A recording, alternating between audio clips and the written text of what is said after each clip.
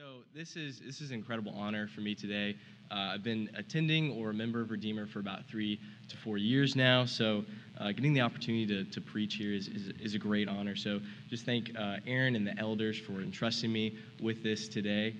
So we are taking a break from our series on the life of David that Aaron's been taking us through, and we're going to be talking about God's will for our lives and the obstacles that get in our way. So if you want to turn to Ephesians 5, verses 15 through 17, we'll be jumping around a little bit, but our drive home passage today is going to be that section. So before we look at God's will for our life, we are going to be looking at the obstacles. So if everyone's there, we'll also have the words up on the screen. I'll go ahead and read.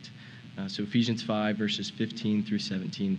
Pay careful attention then to how you walk, and not as unwise people, but as wise, making the most of the time because the days are evil. So don't be foolish, but understand what the Lord's will is. So something about me, I really enjoy board games and group games, things like Monopoly, Settlers of Catan, Mafia, and stuff like that. But one thing that always frustrates me as I've played over the years with different groups of people is a lot of people like to cheat in a very sneaky and upfront way. They like to say, these are my house rules, right? I think Monopoly and Uno are probably the two biggest victims to this, and it always frustrates me. But I was thinking back to a time when I was in middle school. My brother was in town for Christmas break. My brother's much older than I am, so we didn't really grow up together playing games, but we were both bored, wanting to play something or do something. And I don't know if it was because I was homeschooled, but I was like really into Scrabble at the time. So, I was like, hey, let's play Scrabble. You can play that one-on-one. And so we start playing, and things are, the game's just progressing, and we're getting close to the end. And on one section of the board, there is a blank space, an I, another blank space, and then like an E or something like that. And my brother puts down S next to the I, and he says, it's your turn. And I was like very confused because I was like, S-I, like that's not a word. And he says, yes, it is, it's C. And I was like the Spanish word C for yes? And he was like, exactly. And I was confused because we were both English speakers. We don't speak Spanish at all.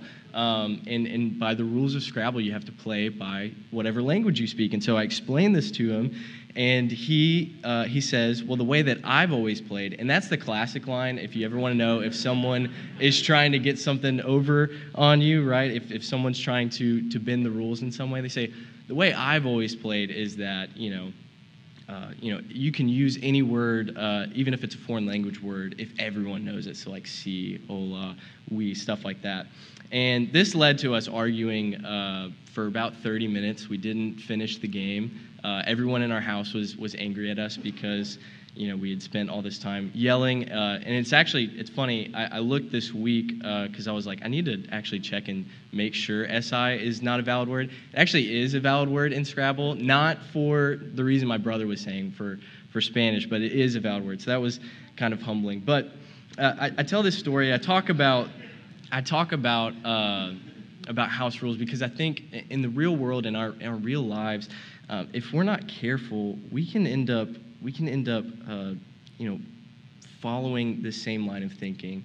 And if we look in Scripture to a group of characters that are in specifically the Gospels, but elsewhere in the New Testament, if we look at the Pharisees, right, they are these just bad guys. They're the main antagonists to Jesus' ministry here on earth, right?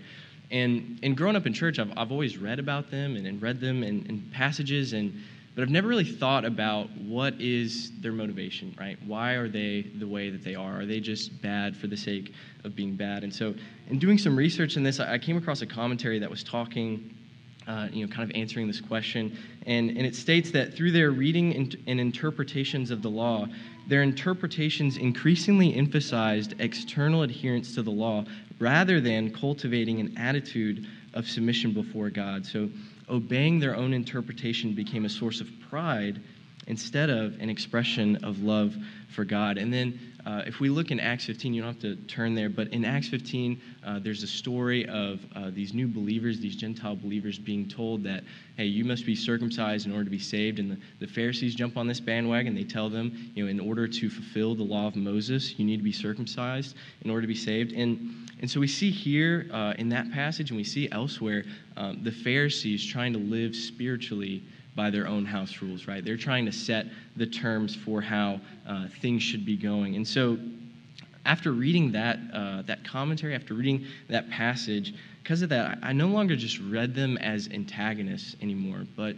instead started to ask myself, do I act this way, or how do I act this way? Because we may not be necessarily telling people they have to do X, Y, and Z in order to be saved. I really hope none of us are going out telling people they have to be circumcised in order to be saved. That'd be very weird. But we can fall victim to the same line of thinking as the Pharisees. And their issue, their line of thinking was that of spiritual pride. So that brings me to our first point today, which is one of the biggest obstacles for believers in living our lives in pursuit of God's will is spiritual pride. The great theologian Jonathan Edwards, he said in an essay he wrote on spiritual pride, the first and worst cause of error that prevails in our day is spiritual pride. This is the main door by which the devil comes into the hearts of those who are zealous for the advancement of Christ. And my quick definition today is of spiritual pride is living our lives on our own terms or by those house rules, right? Instead of in submission to God. It is thinking we are above people, things, situations, sins, even. And so, of course, we can paint a more broader stroke saying that sin is the biggest obstacle in our lives. But I think, as we'll see, spiritual pride can make us not even realize that we're struggling with sin. And so, some examples I have of spiritual pride. The first one I think we can all relate to probably at some point or another is comparison. This can look like saying, my sin isn't as bad as someone else's, or it can be building ourselves up, right? Being boastful, conceited, or arrogant, thinking that you are a better Christian or more important than someone else. And I think with comparison, we can also fall victim by comparing our sin to someone else's, by rationalizing or excusing our sin, right? So even if we're not directly comparing our sin to someone else's, we can say things like, yes, I struggle with pornography, but at least I'm not actually cheating on my wife or my husband. Yes, I lose my temper with my children and yell at them a little bit too much, but at least I'm not hitting them. Yes, I maybe drink a little too often, but at least I'm not doing drugs or anything like this. And what we're doing, we're avoiding an important part of the Christian walk, which is repentance and confession of sin.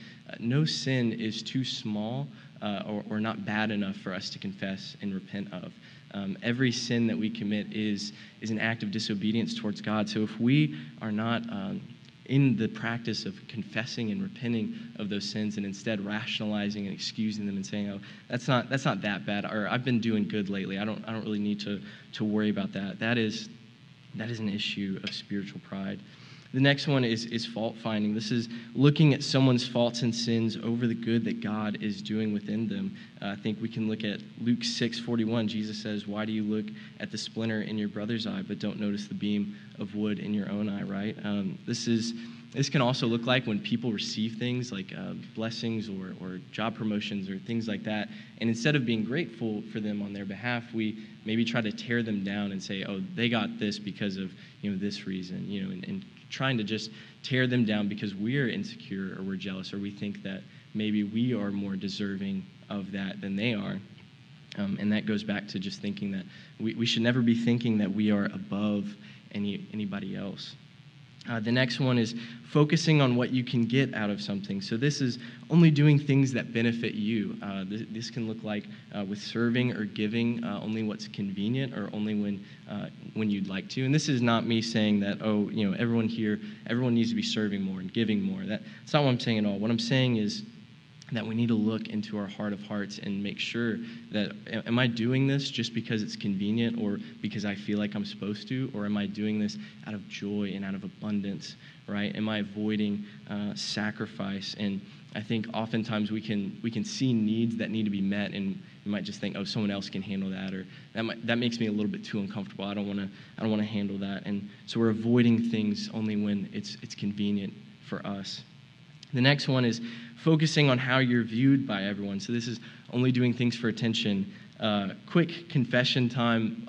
I worked for a camp called Camp Fuego, and it's a ministry that I love. I worked for full time and have served there over the summers. And in 2018, at the beginning of camp, we were doing this kids camp, and there was this little girl that during an activity that was really shy and reserved, she was just standing off to the side. And so kind of walked over there and just started talking to her and squatted down and, eventually got her involved into the activity. And so, I just went on without my day, didn't think about it much.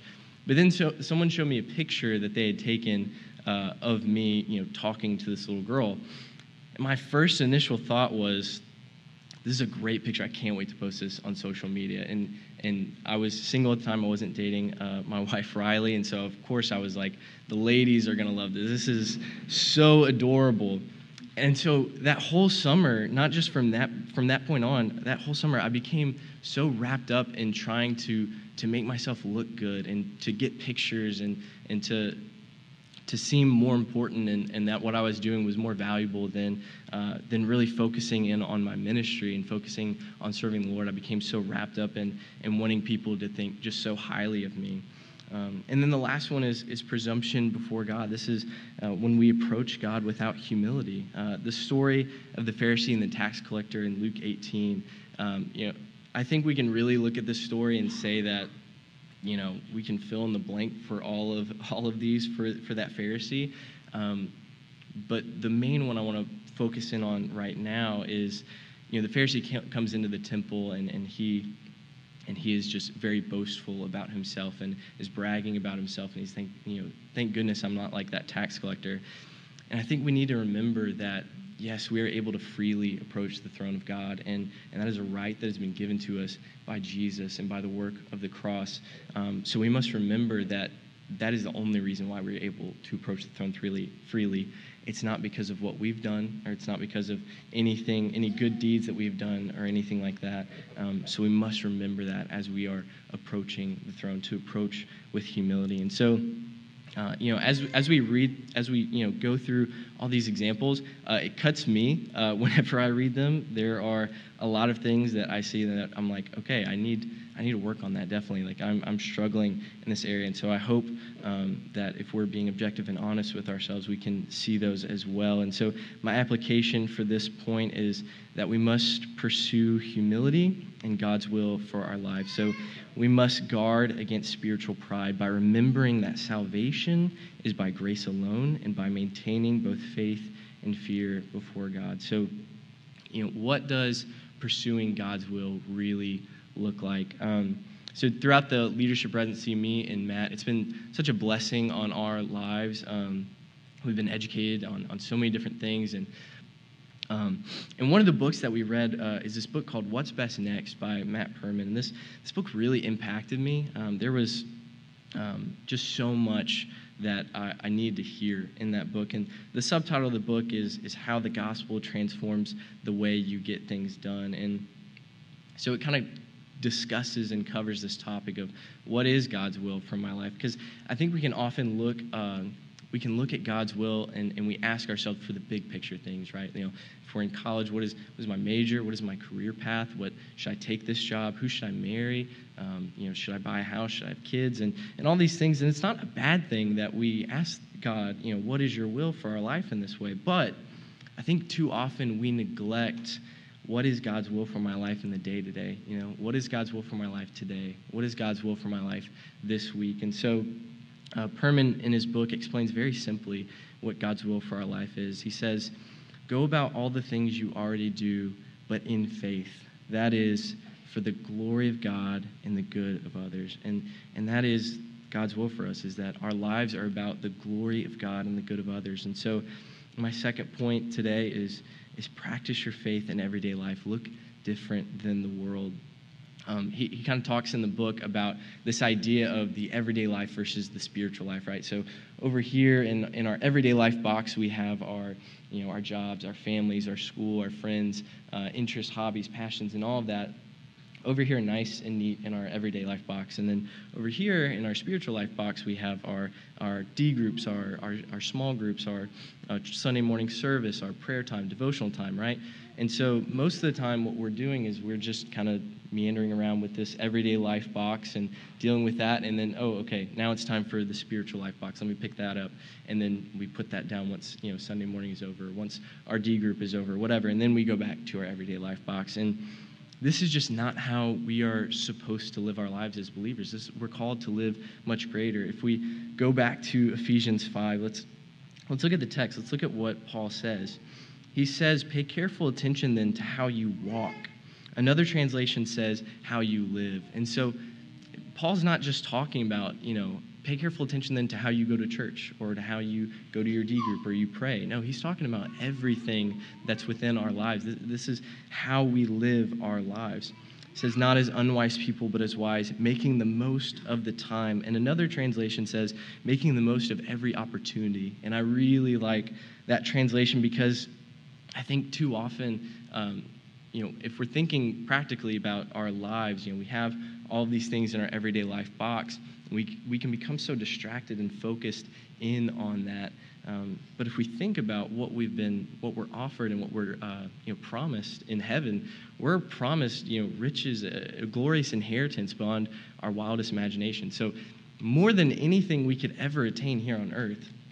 And so we shouldn't become so focused and distracted on what we can attain or accomplish or all these different things in our everyday life box because we've been promised heaven and so much greater. So the purpose for our lives, the reason why God doesn't just take us up whenever we get saved is to practice God's will, which is focusing on the glory of God and for the good of others. And so every opportunity, everything that is in our everyday life box, those are opportunities for us to make the most of, to pursue after God's will. And the reason why we live this way is because of Jesus. It's a classic Sunday school answer, but it's Jesus. We model what he did for us and the life that he lived for us. If we look from everything that Jesus did, from his birth to his life, his ministry, his death, his burial and resurrection, everything was focused on those two things. It was focused on the glory of God and the good of others. And I think, I look back, after I read that book, it really kind of showed me a lot of things that I need to work on in my life. And I think back to my time in college, how many classrooms I went through, and trust me, there were a lot. I graduated in 5.5 years, so many classrooms that I went through where I was just holding firm to that everyday life box and just focusing on what I could accomplish or what I was going to be doing with my life eventually. And then I would put it down and walk to BCM or go to church and go to my small group and grab that spiritual life box. And I just think back, there's so many times, so many opportunities missed because I was so focused and distracted on my everyday life, or I was impacted by spiritual pride and trying to live on my own house rules, right? And so my final question is really an application. Are you living your life according to God's will, or are you allowing the everyday life to distract you? And a follow-up is also, are you allowing spiritual pride into your life and living by your own house rules? As we close today, I just want to encourage us to go about this week and look for those everyday life opportunities. Look where you are able to have opportunities to pursue God's will, which is the glory of God and for the good of others, because that's our purpose. That's why we're here. That's the life we're called to live. And so be on guard against spiritual pride and be looking after doing those two things, bringing glory to God and doing good for others. Let's pray.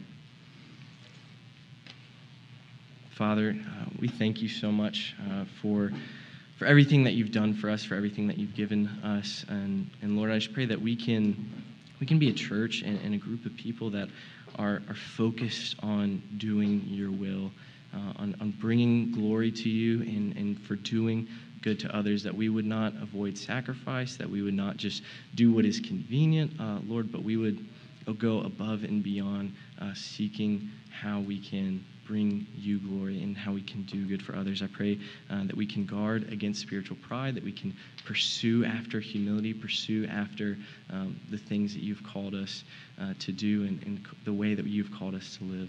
I pray all these things in your name. Amen.